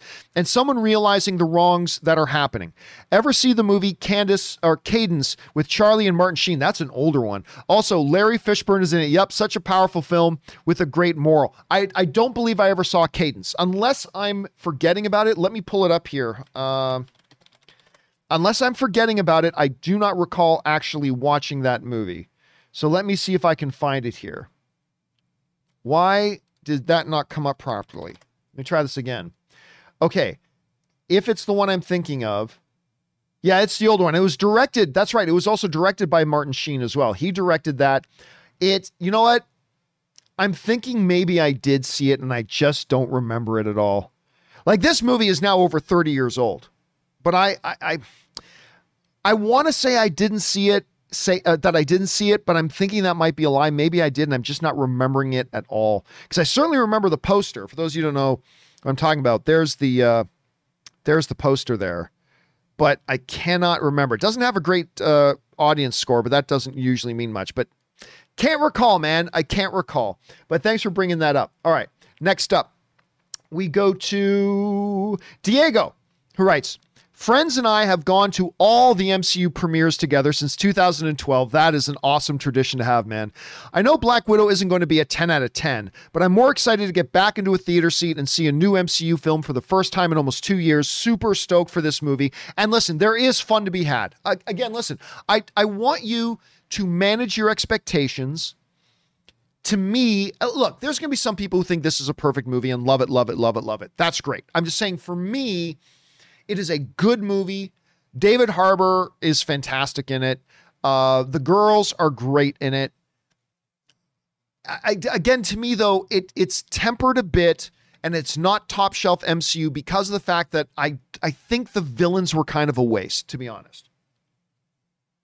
I think everything other than the villains, this is a really good movie, but the poor execution of the villains to me brings it down a couple of notches. Still, overall, I enjoyed it very much. I will watch it again as soon as I have the opportunity to watch it again, and I hope you guys have a great time when you go to see it. All right, next up. Tony Rodriguez writes, "Oh my God, John, let's hope it's not a robotic scorpion. Remember the rhino?" Okay. But okay, we'll get into this in a second here. Let me finish reading the question here. I remember the rhino. That was horrible. Hopefully Scorpion is like the lizard was. Silver Samurai was a robot, and Wolverine seems to be their answer when they can't figure out how to do a character live. That's not true at all. Sometimes they just think that's a creative answer. Now listen, the problem, now of course this is coming from the last show that we did. I think it was on Friday. We talked about the fact that the new images, the Lego images came out showing like there's a scorpion character in Spider-Man No Way Home, but it looked robotic. It looked like it was robotic. Now you bring up, remember Rhino? Here's the thing. There is not one problem with the Rhino that had to do with it being a robotic suit. That wasn't the problem at all. The problem with Rhino was that it was Paul Giamatti, who is a fantastic actor. Paul Giamatti is a fantastic actor. But the problem with Rhino wasn't the robotic suit. The problem with Rhino was the character was stupid. "Oh, yes, Spider-Man, I will get you now with my Russian gun. Yes, there." Like, it was just an idiotic, stupid character. It was a badly written character before you ever saw him in a Rhino robotic suit. So I would contend if we loved the character, and we thought that Paul Giamatti character was fantastic, then him jumping in this Rhino robotic suit at the end to take on and beat up Spider-Man, I think we would have found that great, but the character was bad. I contend it had nothing to do with the fact that it was a robotic suit. But anyway, that's just my thing. "Yeah, I will shoot you now, Spider-Man. Oh, my Russian pants have been pulled down. Oh, look at me with my pants down." It was so bad. So bad. Anyway, had nothing to do with the suit, in my opinion, at any rate. All right, next up. BK Dan writes, "John, I too saw Tomorrow War. I just needed to point out that their time-traveling mechanic, where both sides move, was also done in Teenage Mutant Ninja Turtles 3 from 1993. I don't remember that. I honestly don't remember that. Tomorrow War impressed me. I did not have a lot of high hopes for that movie. I thought it looked like Amazon was trying to hide it. It's an enjoyable film. You know what? I watched it again this weekend because we had family over for 4th of July. And so as we were, like, after we had barbecued and ate everything, you know, we're waiting for the sun to go down, for fireworks to stop, because from my backyard, you can see the whole city. Because my backyard is kind of elevated over a golf course, and then you just see all the mountains and the towns, and we could see like 4 or 5 different fireworks displays going off from our backyard. But as we were waiting for that, you know, Ray decided to pop on a movie, and he popped on Tomorrow War, and I watched it again. I'm like, yeah, this is pretty good. Tomorrow War is actually pretty damn good. I still don't think it's a great movie, but way better than I thought it would be. And I really love J.K. Simmons in it. Chris Pratt delivers as always. I love Yvonne Strahovski. So, yeah, I enjoyed it quite a bit. All right. Next up. By the way, BK Dan sends in a super chat badge in the live chat. Thank you, BK. Appreciate that, dude. Anonymous writes, "Imagine if Marvel had turned Thor or Thanos into a jobber just so they could make Captain Marvel look cool. I am glad they didn't do that." Yeah, at the end of the day, Thanos took out Captain Marvel. I don't think they actually had Thor and Captain Marvel never fought, so I'm glad they didn't have, you know, Thor job for anybody. But yeah, I mean, Yeah, that would have been bad. I hate it when they make other people job to others for that. I don't mind like some people getting the upper hand and fights happen. That's going to happen. I mean, someone's going to win, someone's going to lose. But it would have been pretty infuriating if they had done that, and I'm glad they didn't. All right, Barley Bunny writes, "Hey, JC. While listening to your Loki 4, episode 4 spoiler podcast, part 2, it gave me an idea of how to make Fast 9 more palatable." Oh boy, here we go. "Pretend it's a comic book movie now. No one stays dead and laws of the universe don't exist. It now goes up 20% in my mind. Bring on the filthy." No, because even comic book movies do it better. Even comic book movies do it better than the Fast and the Furious does. If Captain America gets shot, guess what happens? He ends up in the hospital. That happens in the movies. Captain America gets shot, he has to go to the hospital for a while. Even with super healing powers, he still ends up in the hospital. And by the way, the Everything Nerd sends in a super chat badge in the live chat. Thank you, Everything Nerd. Speaking about Thanos, right? If Dominic Toretto was fighting Thanos, Dominic Toretto would have chokeslammed Thanos to the ground, ripped his glove off, and refused to use it and say, "Why don't you use the Infinity Gauntlet, Dom?" And Dom would say, "You don't need a gauntlet when you've got family." And then he would have continued to beat up Thanos, and that would have been it. But what did the comic book movie do? Hulk fights Thanos, and Hulk gets put down. So even comic book movies are more grounded and realistic by 10 times than the Fast and the Furious. I was going to say the Fantastic and the Furious. That was crossing over Fast and the Furious and Fantastic Four. Even comic book movies are more realistic than your movies. That's ridiculous. So no, even if you try to think of Fast and Furious as a comic book movie, it gets even more ridiculous because even comic book movies are more realistic. That's sad. That's sad. That says something. Anyway, thanks for that, Barley. Next up. Barley Bunny also writes, "Hey, John, you bring up Sylvie burning a field of Minutemen often. What makes you think that was Sylvie?" That's interesting. "Whoever it was cloaked. Maybe someone was framing her to move her up the wanted list. Maybe it was Ravonna. Just an idea. Bring on the filthy." You know what? That's not a bad theory. Listen, I'm not saying I'm buying into it. But this theory about what if Ravonna was also running around doing horrible things just to make Sylvie look worse? What if that one monstrous thing Sylvie did, burning those Minutemen alive as their flesh burned and they screamed in pain and agony for minutes before finally mercifully dying? What if that wasn't Sylvie that did that? You know what, again, I'm not saying I buy the theory, but I like that theory. That's a good theory, dude. Let's keep our eyes on that. I think that's great. Good thinking on that. All right, next up. Sloth is Legend writes, I like that name. "Hey, John, I listened to you tell Rob about the Tomorrow War, and I decided to watch it for myself. I had no idea it was out. I gotta say, I expected it to be atrocious. So did I. But it's really not bad. It's a really solid, pretty good, in my opinion, aside from the inevitable logic flaws. Yeah, there are some logic flaws in it. But again, some of their storytelling mechanics were pretty good. The way the movie resolves at the end was really good. I don't want to give any spoilers away. I thought the performances were pretty good. I like the characters. Yeah, man, I had a good time with it. I really did. I enjoyed that movie way more than I thought I would. And by the way, our friend Kevin Bloom sends in a super chat badge in the live chat. Thank you, Kevin. Appreciate that, man. All right, next up, we've got Willow who writes, "Wow, all this time you didn't know Haagen-Dazs comes in boxes of 3. My mom and I both separately bought ice cream bars during the recent heat wave in Vancouver, and I got upset after she opened and ate one of my boxes. Haagen-Dazs is tearing families apart." Okay, so for those of you who don't know, on my channel, Ann and I recorded a little vlog about a box of Haagen-Dazs ice cream bars almost ruining our marriage. And it all came down to, listen, am I crazy? When you buy a box of Haagen-Dazs bar, you expect there to be an even number in there, don't you? So Ann and I thought there would be like 4 ice cream bars in it. In Haagen-Dazs' defense, it clearly says on the bottom corner of the box 3 bars, but we just assumed there was 4. So Ann and I both had one. And then when I went the next day to the box, I saw there was one left. So I assumed she had the third one and I was going to have the last one, the fourth. So we each had two. But there were only 3 boxes. So she went to get another ice cream bar and saw it was all gone. So she thought I ate 3 of them and she only got to have one. Nearly ended our marriage.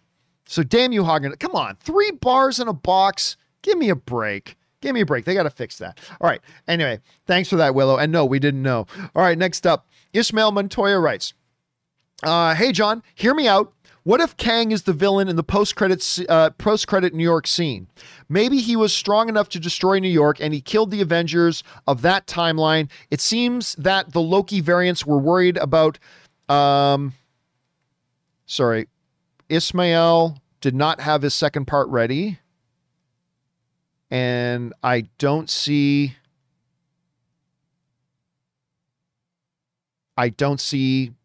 a second part. So sorry about that, Ismail. I'm just going to have to move on from that. All right, next up. Some old guy in Hawaii writes, concerning Loki episode 4, Lady Sif reiterated that Loki was alone and would always be alone. If he and Sylvie actually get together, does that make Lady Sif's pronouncement true or false or both? Because really, it's just Loki hanging out with himself.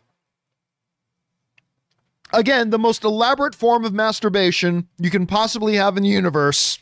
But I never really thought of that, some old guy in Hawaii. That's actually very profound thinking. If he ends up with Sylvie, he truly is ending up with himself. Therefore, he is technically alone because he's only got himself for company. Interesting way of thinking. All right. Our last question of the day comes to us from Ready Teddy Seti, who writes, hey, John, I'm excited about the upcoming Flash movie. Most of the trending conversations have been about Keaton's return as Batman, but isn't Affleck also returning as Batman? I'm curious if we'll see these two versions share a screen together. Are you? Yeah, listen, what I think is clear now is that Ben Affleck's appearance is going to be small. Now, to be fair, I used to think Michael Keaton's appearance was going to be small too, but then of course we talked a couple of weeks ago when I had somebody at Warner Brothers contact me and say, Michael Keaton's in a lot of it. He's actually in it as much as Sean Connery was in the Indiana Jones movie he was in. That's a lot. And then that artwork came out the other day that we talked about on the show, and in almost every piece of artwork that came out, Michael Keaton's Batman was in it. So what does that mean about Ben Affleck's Batman? Well, there have been no sightings of him on set. Nothing out of the concept art has shown him in it. So I still believe he's going to appear in it, but I think it's only going to be a small thing. Again, we're not going to see him back as Batman again. I think this is a last hurrah sort of thing. I'm not expecting it to be really big or really good or significant, I should say, but you never know. We'll have to wait and see. All right, guys, listen. There are still more questions to come from Jerome, Anonymous, Brian Yeager, iMath, and others. Do not worry, guys. Now, I would do a companion video today, but of course, today is game day. So we're a little bit later at 4 o'clock this afternoon. We are going to have our Loki pregame show to talk about all the things we're expecting and theorizing to see out of Loki tonight at midnight. That'll be at 4 o'clock Los Angeles time today. You figure out whatever that means in your time zone. So I'm not going to have time to do a companion video. So tomorrow we will pick right up with the next question on tomorrow's show. And then if we still aren't caught up by then we'll do a companion video as well. So if you haven't seen your question read yet, hang in there. It's coming up. All right, guys, that will do it for me. For this installment of the John Campea Show, thank you guys so much for being here and being a part of this show. We really appreciate you taking time out of your day to spend some time here with us. It is an awesome honor by this Canadian nobody that you would come here and hang out with us. It really is truly an honor. So thank you for that. Special thank you to Robert Meyer Burnett for bringing his glory and goodness to the show. And a very special thank you to all you guys who submitted these live comments and questions. Number one, because you gave us great fun things to talk about. But number two, you supported this channel as you did it. And all of us involved with the John Campea Show, thank you guys so very much for your support. Of course, guys, as always, do the 4 main things. Stay smart, stay safe, take care of yourselves, and take care of others. And don't forget to be good and leave out some cookies for good old Santydorf in case he comes down your chimney and describes your house as being an embarrassment and your offering of milk and cookies to him as being an embarrassment. You don't want that to happen because you don't want to be in Santydorf shit books, everybody. Anyway, that'll do it for me, guys. Thanks a lot for being here. My name is John Campea, and until next time, my friends, bye-bye.